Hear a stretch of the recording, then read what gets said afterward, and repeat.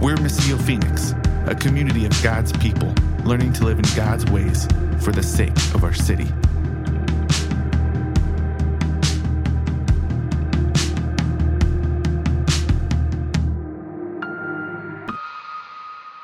All right, Ezekiel chapter 37.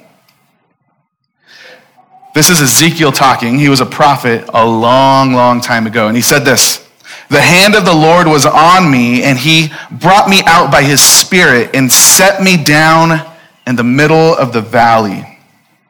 It was full of bones." Sounds kind of spooky already, doesn't it? Like a graveyard. "He led me all around them. There were a great many of them on the surface of the valley, and they were very dry. And then he said to me, 'Son of man, can these bones live?' I replied, 'Lord God, only you know.' He said to me, 'Prophesy concerning these bones and say to them, dry bones, hear the word of the Lord. This is what the Lord God says to these bones: I will cause breath to enter into you, and you will live. I will put tendons on you and make flesh grow on you and cover you with skin. I will put breath in you so that you come to life. Then you will know that I am the Lord.' So I prophesied as I had been commanded. While I was prophesying, there was a noise, a rattling sound, and the bones came together, bone to bone. As I looked, tendons appeared on them, flesh grew, and skin covered them, but there was no breath in them. He said to me, 'Prophesy to the breath. Prophesy, son of man, say to it, this is what the Lord God says: breathe, come from the four winds and breathe into these slain so that they may live.'" Verse 10, "So I prophesied as he commanded me. The breath entered them, and they came to life and stood on their feet, a vast army. Then he said to me, 'Son of man, these bones are the whole house of Israel. Look how they say, our bones are dried up and our hope has perished. We are cut off. Therefore prophesy and say to them, this is what the Lord God says: I am going to open your graves and bring you up from them, my people, and lead you into the land of Israel. You will know that I am the Lord, my people, when I open your graves and bring you up from them. I will put my spirit in you, and you will live. And I will settle you in your own land, and then you will know that I am the Lord. I have spoken, and I will do it.' This is the declaration of the Lord." Father, we ask that you would help us to understand such an interesting and very strange sounding story. And God, not just to understand a story, but that we would understand so that we can understand more of you and who you are and your heart and your work in this world. God, would your spirit, just like we just read, be here, filling us up, that we too would have life. And we ask this in Jesus' name. Amen. Who likes birthday parties? Not as many as I expected, but okay. But it makes sense. The older you get, the less likely you are to raise your hand to that question. I get that. But a lot of young people, we love birthday parties, right? Again, I'm putting myself in the camp of young people. We got one coming up, right? Anna's going to have a birthday tomorrow. Happy birthday, Anna. Her brother Connor has a birthday today. That was not planned out well by parents, but so birthdays are awesome. I got to celebrate a 60th birthday yesterday. Yes, people still are alive and celebrating at 60 years old, kids. And so it was actually the guy who did my wife and I's wedding almost 19 years ago. That's how old I am. And we got to go and celebrate his 60th party. What he did is he decided we're going to have just a huge party where anyone's invited, and it's going to be all day, from like sun up to sundown, from 8 a.m. to 9 p.m. And we're going to have coffee in the morning, and we're going to have donuts and bagels, and we're going to have like Chino Bandito. If you guys have never been, it's worth it. For lunch, and we'll have like pizza and ice cream at night. We'll watch movies, and we'll have a bounce house. And it was like this big, huge thing. Like he had to go to all of his neighbors and get them to agree to do this. And so we supplied, with Cultivate, we took that cart right back there and set up in his driveway, and we did the coffee that morning. And it was just really cool. It was so fun to be a part of. The other person working with me there was like, this is just really fun to see. Like, I don't know these people the same way you do, but it's fun to see someone who is just like loved, and like, that's what I want as I get older, just to have like friends around me, And so like 200 people came throughout the day. It was an awesome birthday party, especially because a couple years ago, he had an accident where he injured his head and he's had like neurological issues. And at first, like, it was a miracle he lived. Then it was a miracle that he actually was able to get up and walk around and talk with people. And so to be able to celebrate that is like, what a gift of life that you're still here, right? How many of you have had bad birthday parties before? Yeah? You don't have to tell the story right now and make your parents feel bad around you, right?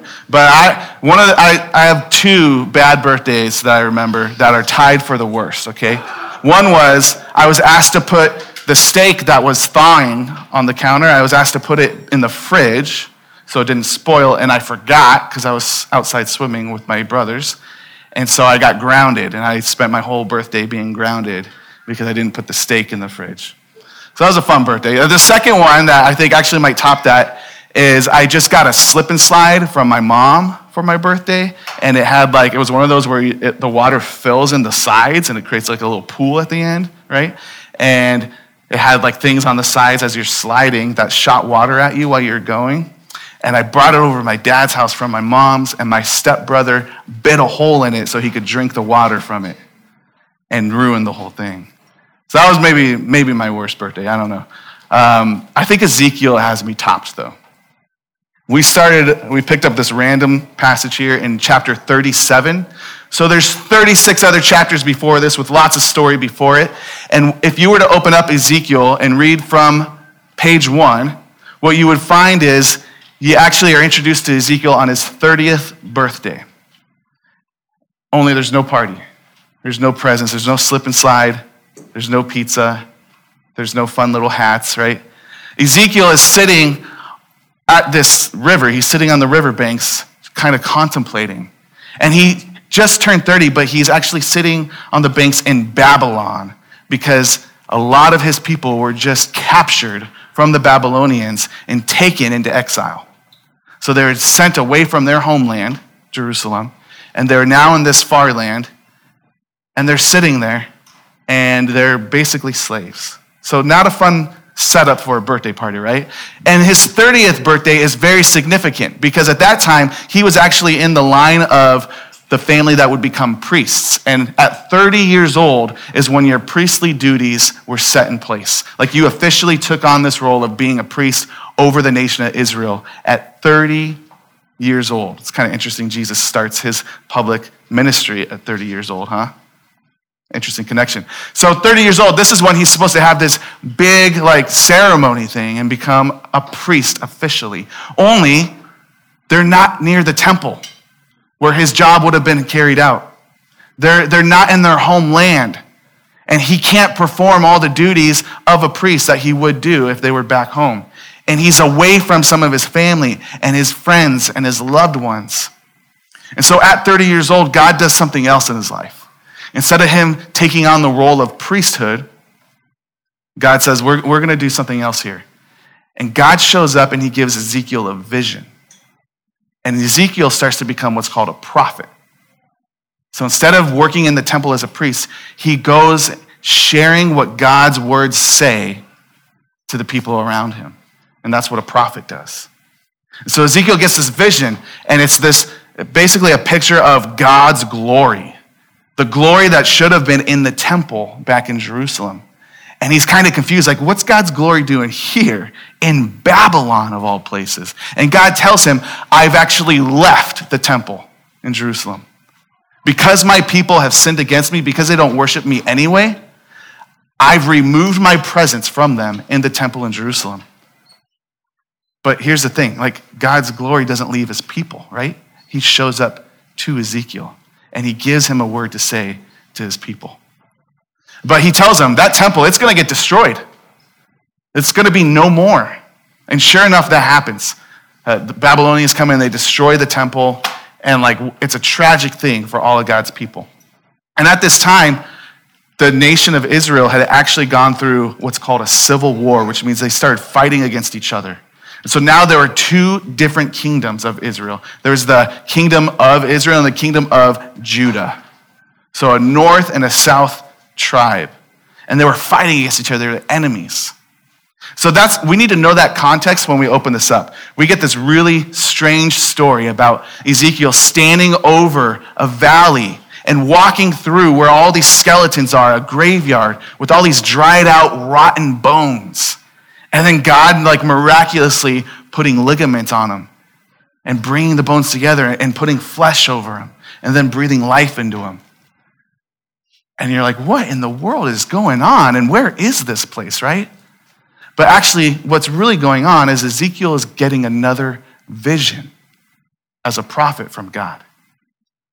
He's getting a vision about what God's going to do with that kingdom and with his people. Because we're actually told right in the words there, he says, verse 11, "Son of man, these bones are the whole house of Israel." This is a vision. He's giving him a picture. He's saying, what you're seeing right here is an image of what I'm going to do with the whole people of Israel, an entire nation, an entire kingdom, an entire group. And what God's going to do is breathe new life into them. They've been fighting against each other. They've been at war with brother and sister. They've been taken into captivity now by another land, by another nation. They aren't allowed to worship God the way that they have been told to worship God, but guess what? They weren't doing it anyway, and so this is why this all happened. And so they're sitting there in Babylon now, and God's saying, I will restore. I will bring life back to this people. And we see some of that play out. And so even though this is a vision, which is like a dream when you're awake, right? Even though this is a vision, if we were to keep reading the rest of chapter 37, God gives him something to go do in real life now. He goes, here's what I want you to do. I want you to take a stick and I want you to label it the kingdom of Judah. And I want you to take another one, I want you to label it for Israel. And I want you to tie them together. And I want you to walk around with these two sticks together in your hand.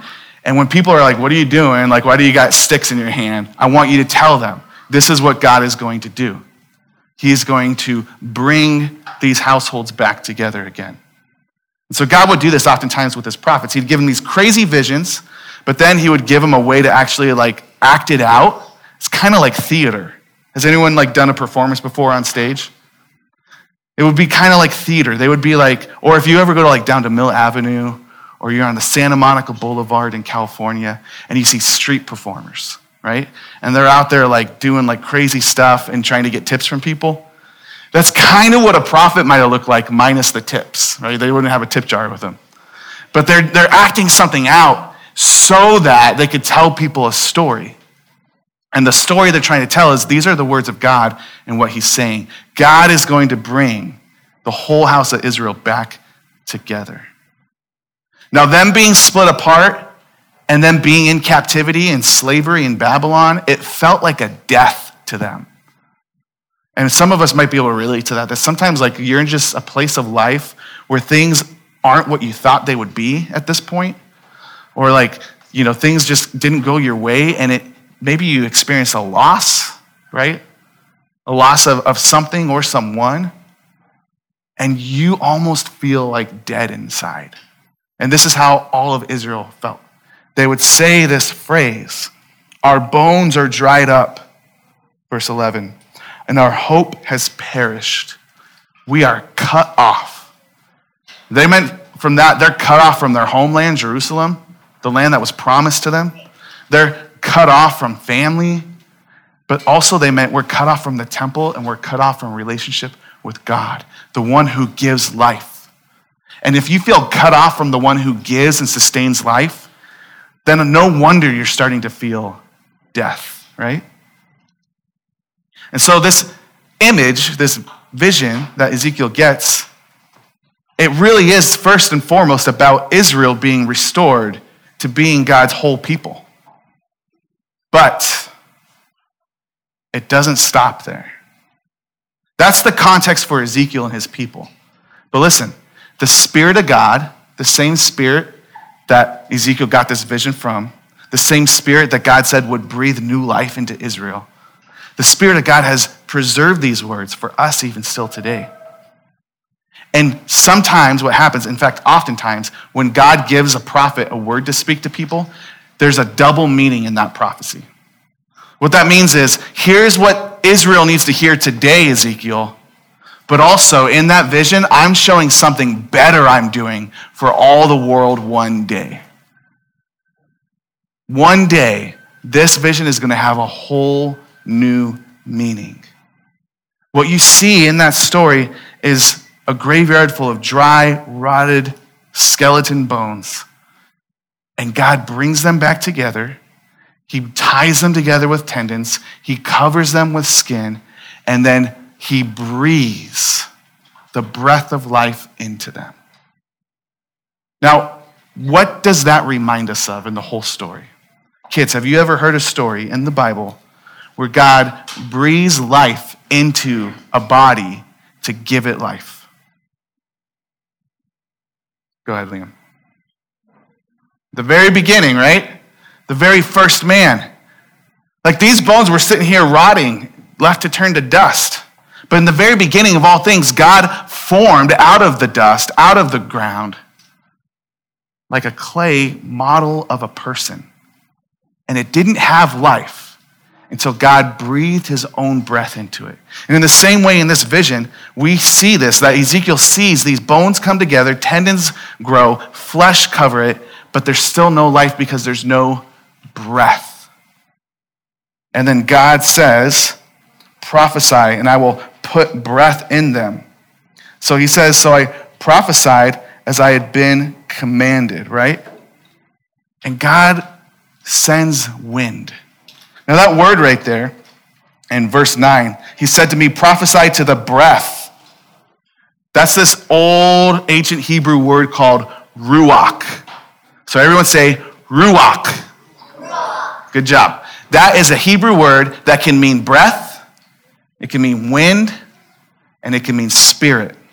And it's the same word that is used in Genesis where Liam was talking about when God breathed his ruach into the man so that he was full of what gets translated to spirit, ruach.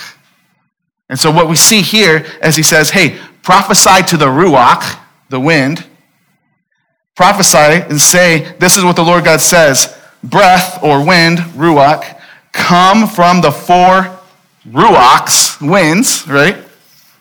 That basically just means every direction. North, east, southwest, from every direction, all this wind's going to come. And he says, from the four winds, and ruach, breathe into these slain so that they may live. And so is it wind? Is it breath? Is it spirit? What we know is it's this kind of invisible, unseen to us, life-animating force from God. And it doesn't actually give you life unless God sends it. And the breath of God himself breathing into the first man was actually what gave him not just breath so his lungs could pump, right? So his lungs could be filled, so his lungs could supply oxygen to his whole body and his brain. Not just that, but also a spirit that would animate him to allow him to think, to feel, to be able to listen to God, to take direction, or to rebel. And what we are told is that God himself has a spirit, a ruach, the Holy Spirit. This is actually the life-animating force over all of creation. And that without the Holy Spirit, you may have oxygen in your lungs, but you don't have real, true life. But God is willing to give his spirit, his breath of life, to all who would come to him for it.